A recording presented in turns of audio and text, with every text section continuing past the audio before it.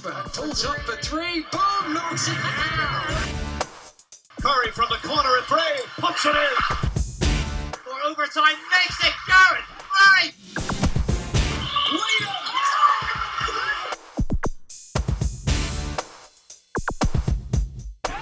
A warm welcome from me, Mark Woods, to the latest edition of the MVP Cast, brought to you in association with Total Environmental Compliance. Check out their fantastic consultancy services for lots of environmental issues and problems at tecompliance.co.uk. Now, our guest this time is one of our trailblazers, a pioneer, one of the very few British coaches to have taken a leap of faith into the world of US collegiate basketball. She's gone from Cheshire to the Big Apple. Jen Leedham, welcome to the MVP Cast. Hi, thanks for having me. Let's start out where you are just now. You're associate head coach at St Francis College, which is in the beautiful Brooklyn or borough of Brooklyn. What's the state of the season is going forward now in this wacky and wild world in which we inhabit? Currently we're in practice. We move to full official practice in our traditional season next week.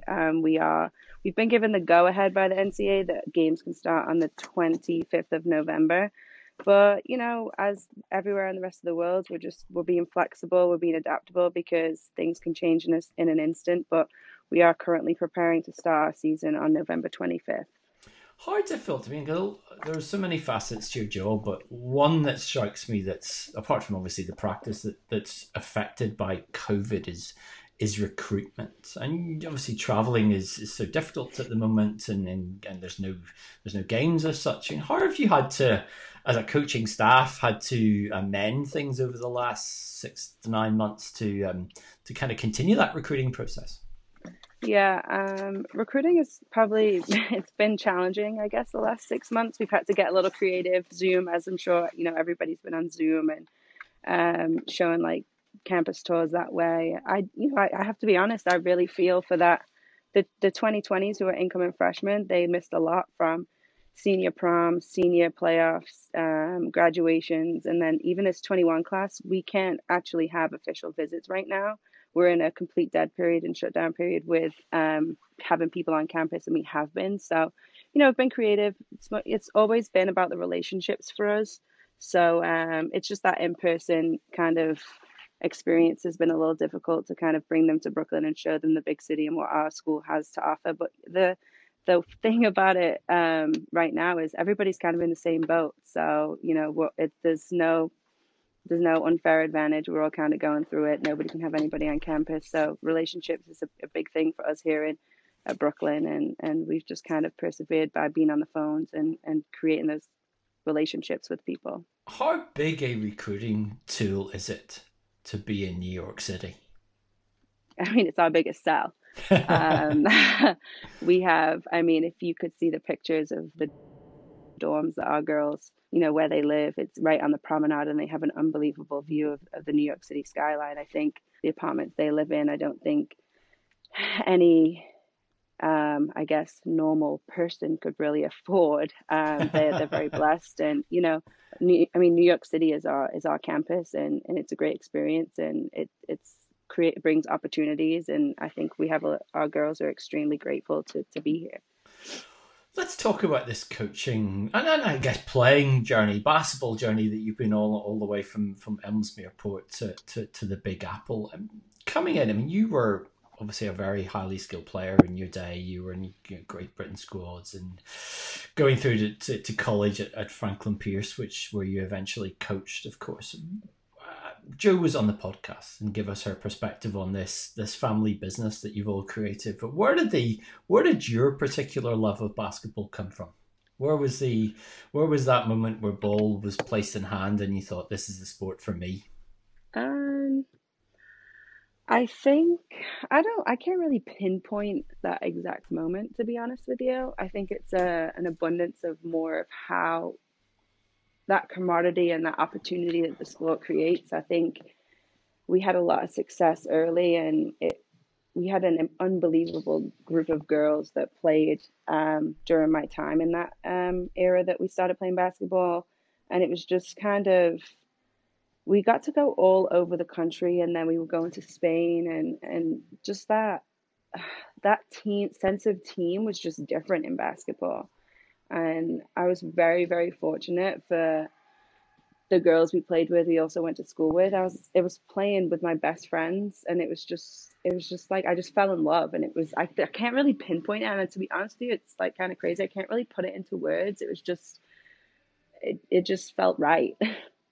How much did it help having Joe there? Just, I think it's a year younger than, if I recall. I mean, she was talking. I mean, your parents are incredibly passionate for Hmm. basketball these days, and I've had great times actually talking to them in on foreign trips abroad. But it wasn't so much a basketball family. So how much did you guys bounce off one another? Um, yeah, I think the biggest thing for us growing up, we've always been really competitive, and our parents have always taught us that whatever you do, do your best. And to have we I mean we all played together, so to kind of go and have someone to always shoot and practice and rebound with, and it definitely made it more enjoyable. And uh yeah, we were just like happy for each other, and I guess too as a little like sibling rivalry and competitiveness that goes along with that too. So yeah, it was awesome. I've been just so lucky for that, and to have both of them be a massive part of basketball. And I think what's the coolest thing is we've all gone our separate ways and done our own separate journey during this like kind of sport, and it's allowed us to see the world and have amazing opportunities. Because I mean, you say we, and we talk about you and we talk about Joe, but we disgracefully often overlook your other sister, Kirsty, who's a very formidable coach currently in her own right, played basketball at a high level. I mean, when you were younger, I mean, how did you guys compare against one another? Was there did you consider yourself top dog at any point? Was it Joe? Was it Kirsty? How much was that sort of pushing against one another in place? um I think we're all really different, and I think we've all been able to I mean, obviously, everybody wants to be the best shooter. Everybody wants to be the fittest and win the races. Like that's like just a natural given. I think if you don't have that competitive edge, you don't really like. That's bigger than basketball for me. That's something that's important in life, to challenge yourself. But I think the best thing is we were all in separate age groups, and we all just want the best for one another. So it's kind of we're super close.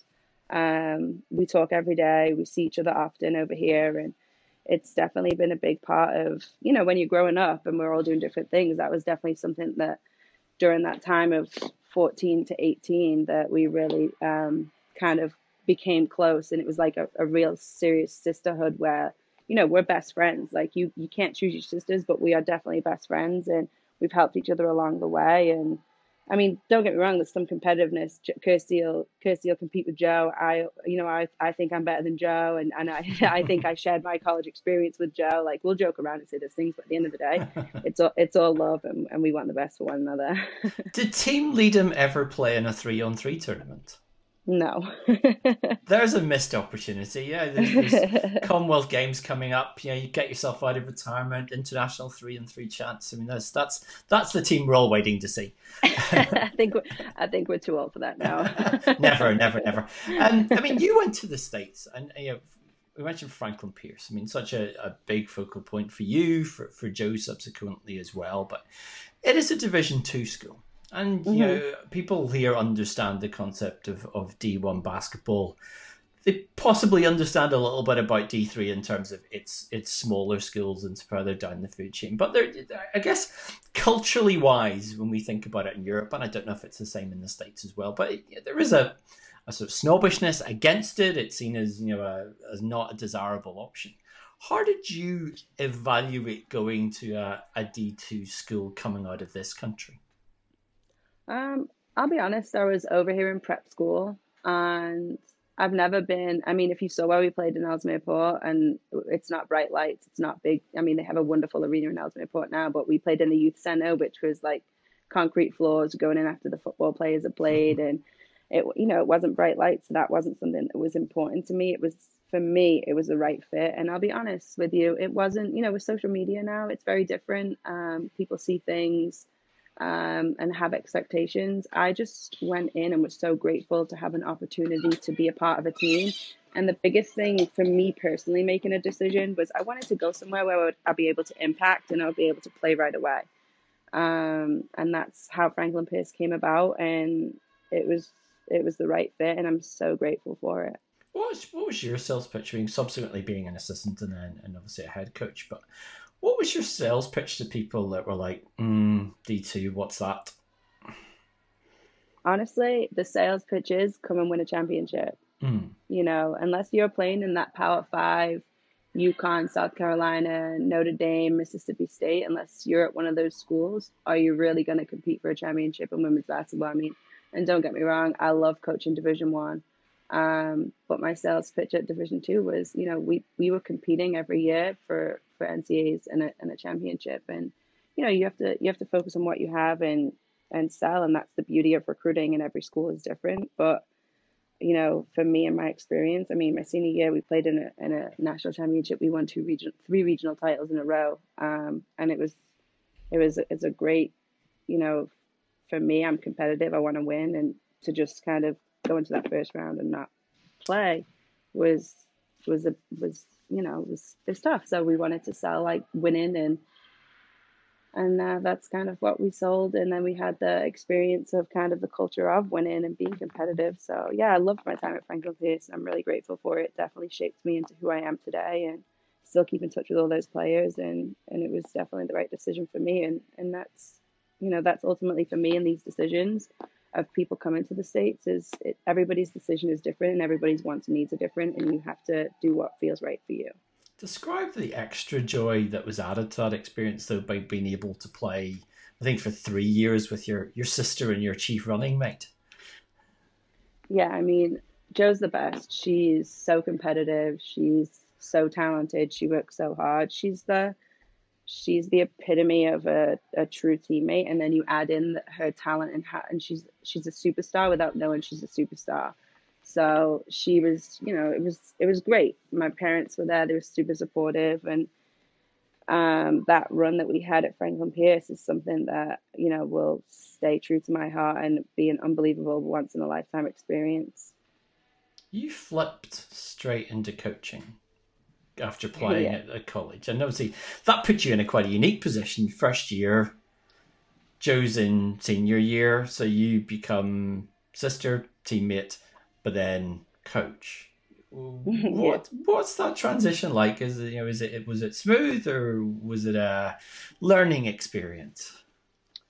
A bit of both. Joanna's always, I mean, I'm her big sister, so it's different. You know, she has a lot of respect. I think my biggest thing for me personally is I've always worked hard, and I think Jo has a lot of respect for people like that. I know I could tell you multiple stories. Like, I'm the one person that can kind of get to Joanna and tell her or be real with her. I think she values my opinion, and that's something that developed over time. You know, we played together for 4 years. We played together at home for a little bit, and she's easy to coach. She made it easy. You know, when you have a common goal of wanting to win, and that team we had that year was just so talented and so bought into wanting to be successful that, to be honest with you, it was a dream to coach. I was very fortunate going into my first year of coaching and coaching a team that went to the Division II Final Four and was 32-2 and number 1 in the country for like 12 weeks or something with the player of the year on the team. So, I mean, I can't really complain too much. I was very, very fortunate. And Kirsty is a high school coach in Connecticut, so you're all stateside based now, and you know, Jo is taking little baby steps towards coaching you too. What's the knowledge sharing or the knowledge transfer that you've been able to pass on to one another in that particular scenario? Yeah, it's been interesting because we're all very strong opinionated people, I guess, and we were brought up that way to have an opinion and to be confident in ourselves and to speak up. And we do see things very differently from, you know, we're all at different levels. Jo's had experience playing in Europe. Kirsty's been very successful at the high school level. And then obviously my experience at the college level. So it's kind of cool and can get a little heated sometimes with our discussions, but it's definitely a major advantage to just sit and bounce off ideas or opinions or thoughts, even, with the NBA or from all levels. And that passion and drive of basketball is so big in our family that like we'll be at Christmas dinner watching the NBA and everybody has an opinion. Do you like LeBron? Do you not like LeBron? Like what, it's a big part of who we are. And I'm really grateful for that because it's definitely made me a better coach. I mean, I always, having had the pleasure and the great fortune to chronicle a lot of Jo's career, and what always strikes me is the intelligence that she's got, that basketball IQ, and the commitment, whether it's in practice, whether it's in games, and everything that she does. Are you of the same opinion, knowing her better than all of us do, that she will one day be a formidable coach? Yeah, Joanna's special. She doesn't realize truthfully what she's really done to the level of her success. I think she's extremely humble and at times that like hurts her, but I think she doesn't know how much she can empower a room, and just for a coach to even have that ability. And then you add in, like you say, the passion, the basketball IQ, the dedication, that and knowing how to connect with younger boys, girls, whatever it is massive. And I think she has a really bright future. I think, to be honest with you, whatever Jo chooses to do, just the way she is as a person, she's got a huge, huge, like, there's something bigger than ahead of her. She's done an unbelievable thing with her basketball career, but she's just getting started. And I don't think she quite knows how impactful she can be to people just yet. But I'm really excited to be on this journey and watch her grow. I mean, in the realms of young people, I mean, last summer you were due to be Great Britain's under-16 head coach. Mm-hmm. And it seems a very obvious staging post for a British coach who has learnt and accomplished so much. Why did it take so long for you to get in the national programme?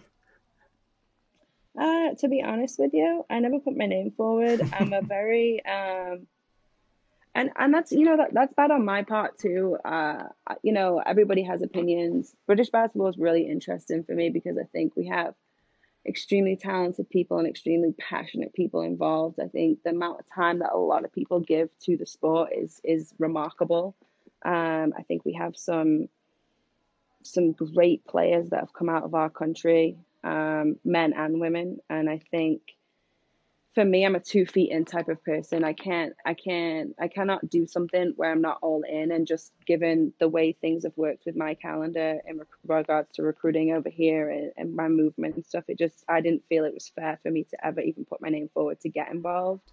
But this, it just felt right this time. And some things, I've had some conversations with the lady that I work for. And this is the right time, and I'm really, really excited to be involved. Was there any part of it in the past, and other coaches have said this to me as well, that you've got a full-time job, that's your focus, it's your career job, etc. You look at British basketball and there's an uncertainty level about what you would find if you pitched in with it, whether it's organisation, whether it's the setup in terms of players or anything else around the team. Was that ever something that filtered into your mind that if I come, this might not be the experience that I would wish? No, I don't really think like that, to be honest. I think I'm more of a solution-based person. I want to help. I want to be involved. Can we focus on things that we don't have? Yeah, absolutely. Can we focus on what our struggles will be? Absolutely. But what can we do? Where are we going? And I think the people that we have involved, I mean, the people that I've spoken to just over this pandemic and their passion and their involvement and what people really do to help grow British basketball is so inspiring to me. So it's kind of been eye-opening, and I'm grateful for the conversations that I've had, and I want to be a part of it. And I'm really excited to move forward. And hopefully, if we can have, it's tough because you want to be real, but you want to be positive, and where's that fine line? But the reality is, with the talent that we have, I think we can just find a way and as long as we can say we tried, for me, or at least we've given it our all, that's all you can really do. You went in 2016 through I don't know, you call it a rough period, but certainly a traumatic period with visa issues, because it's, it looks straightforward. You have a job there, you have a contract, everything should be fine. You've been there for quite some time, but it became, from what I have read, a particularly problematic period for you to stay in America at one point. Yeah, it was challenging for sure. Can you talk us through what happened for those who don't kind of understand the visa process? Um, yeah, this is kind of a difficult question because I don't want to speak negatively about Hmm. anybody because that's not my personality. But to be surface, it was just immigration is very challenging in regards to checking boxes, and the position that I was in wasn't checking those boxes, so it was becoming a little difficult. So I had to make a tough decision whether I wanted to continue upon a path that possibly could put me in a riskier situation or take a different direction. And I made the choice to take a different direction. So And was that's that kind of all I really want to speak on that, to be honest, because it's immigration is a little challenging. was there a fear though? Because obviously you spent a decade putting this American dream in a sense together, and there must have been an incredible fear that overnight almost this could all evaporate. Um, See, for me, it wasn't an overnight thing. It was definitely over a long period of Mm, time. So I think from a surface, from an outside looking in, it looked like it could have been an overnight mm. thing, but it was definitely something that went on over a long period of time. And I think the best thing for me and my upbringing is we've always been told once you make a decision, be confident in your decision and just own your decision. So um, when the season was over, I was faced with a couple of challenges, and I relied and weighed in heavily with the people who are important to me, my family, and we made the decision. And I'm really grateful that I did, and here I am today. So yeah, I just try to look forward now. What's it like going from being head coach to being assistant coach? Is there a mental adjustment, or what's the poser that gives you? Yeah, it's definitely challenging, but it's also really rewarding at the same time. It's challenging because I've had this I know I have a dominant personality, and I also have, I'm, I'm very confident in my opinions. And when you're the head coach, you can kind of operate how you want. It's your program. So to kind of move to an assistant role, I've worked for two people I've had a prior friendship with, and they've been extreme. We've had conversations before I went into that assistant role, and I've been very lucky that I was allowed to kind of like be that comfortable with who I was, and kind of it didn't really change too much. But it's rewarding because you're allowed to see things from other people's perspective, and I think it's made me a better coach being an assistant. You see things from a different perspective. Division One's obviously a different level to Division Two. You're working with more people, so yeah, it's had its challenges. But I think for me being an assistant at this level, I've grown a lot. I've learned a lot about myself, about people, about things that are important to me, and I think that's what the journey of life is about. Because firstly you went to Wagner, and then Hmm. St. Francis, and as assistant roles or associate head coaches as you are now.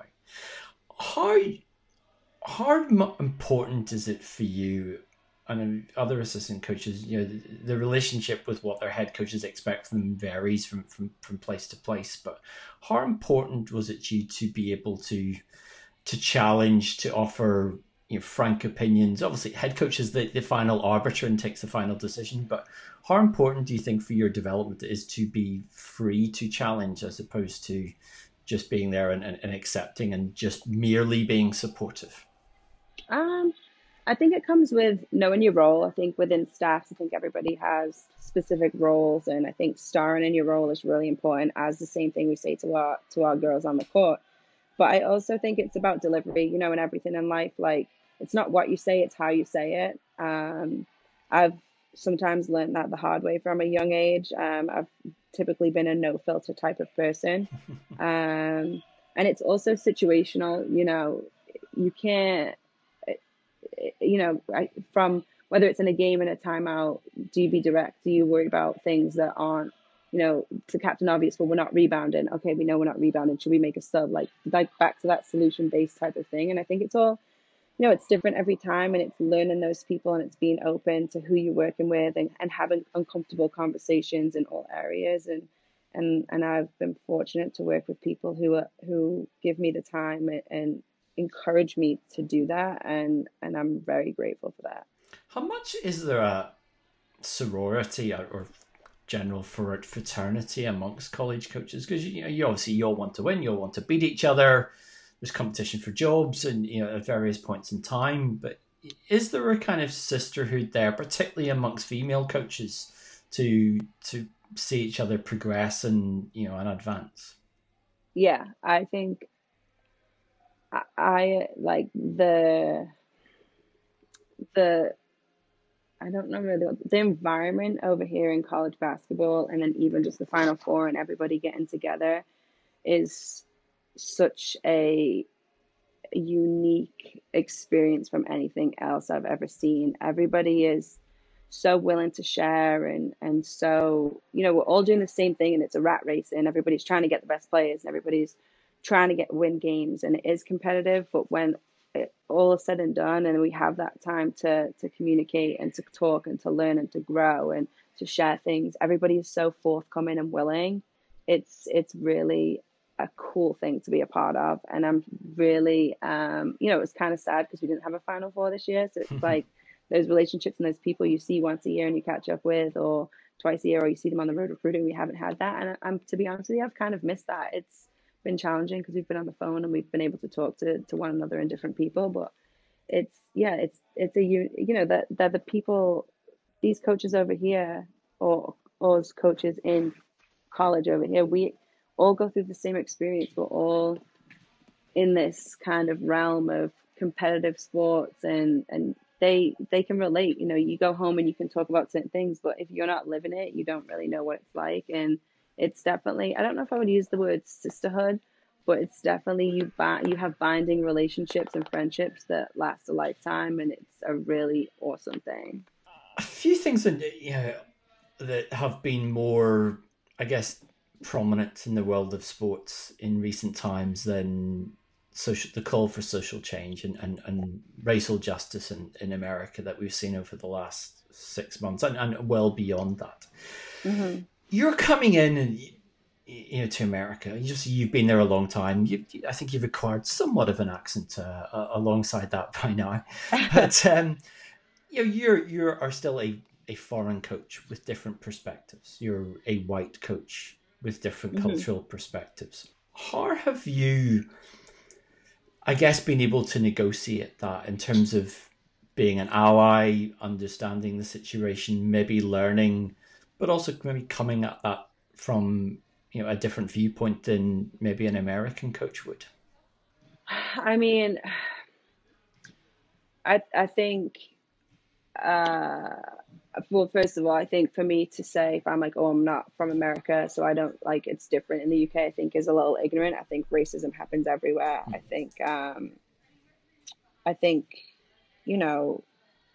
you're a product of your environment. I think it's my responsibility to continue to lead by example and be an ally for the social, for equality, and to stand up against the social injustice. And I have a lot of players or teammates or whatever it is that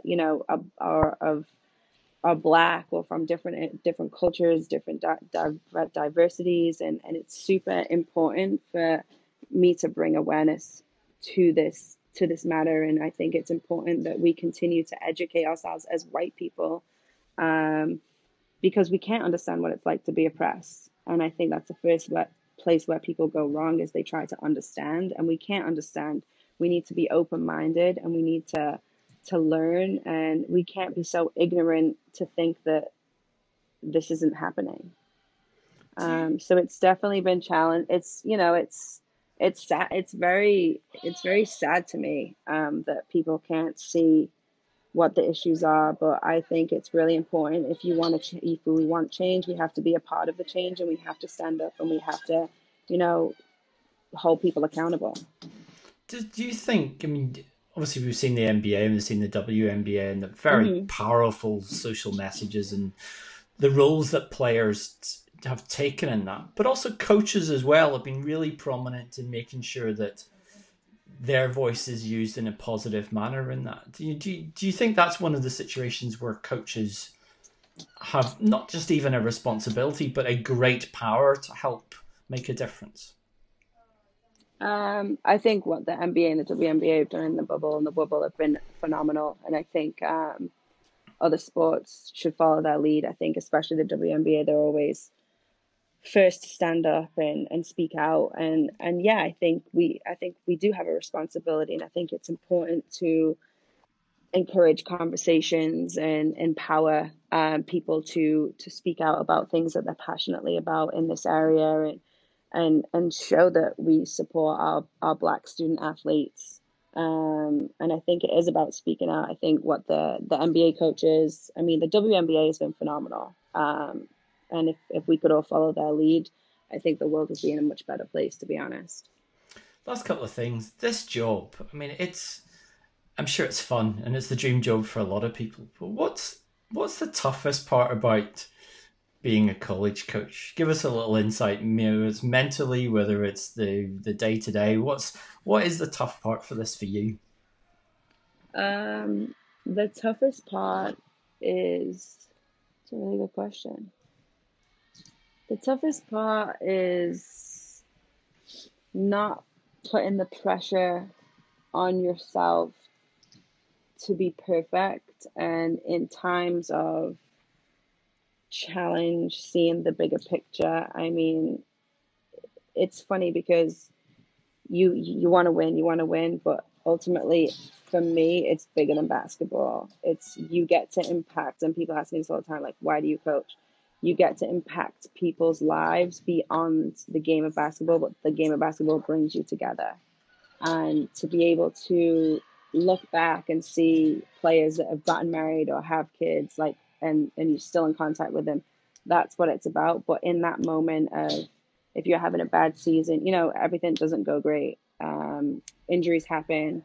It's remaining positive during those times and finding ways to keep everybody happy, because that is the challenge. And yeah, I don't know. It's a really good question, because it's different from year to year for me, to be quite honest. It depends on the group that you have. What's the most fun thing?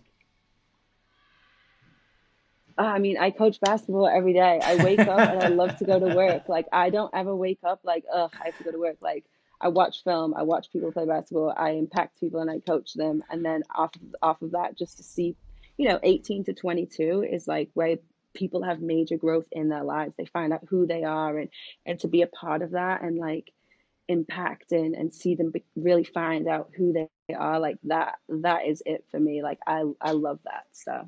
And you've got the New York City skyline to look at. Yeah, that helps. Life is not bad. No, I'm so fortunate. Yeah, Jen, continued success over in NYC. Hopefully you get back to playing very, very soon. And I'm sure Team Leadham, and it's all its various forms, there's plenty more chapters of this story to write. But thank you for joining us. Thank you so much.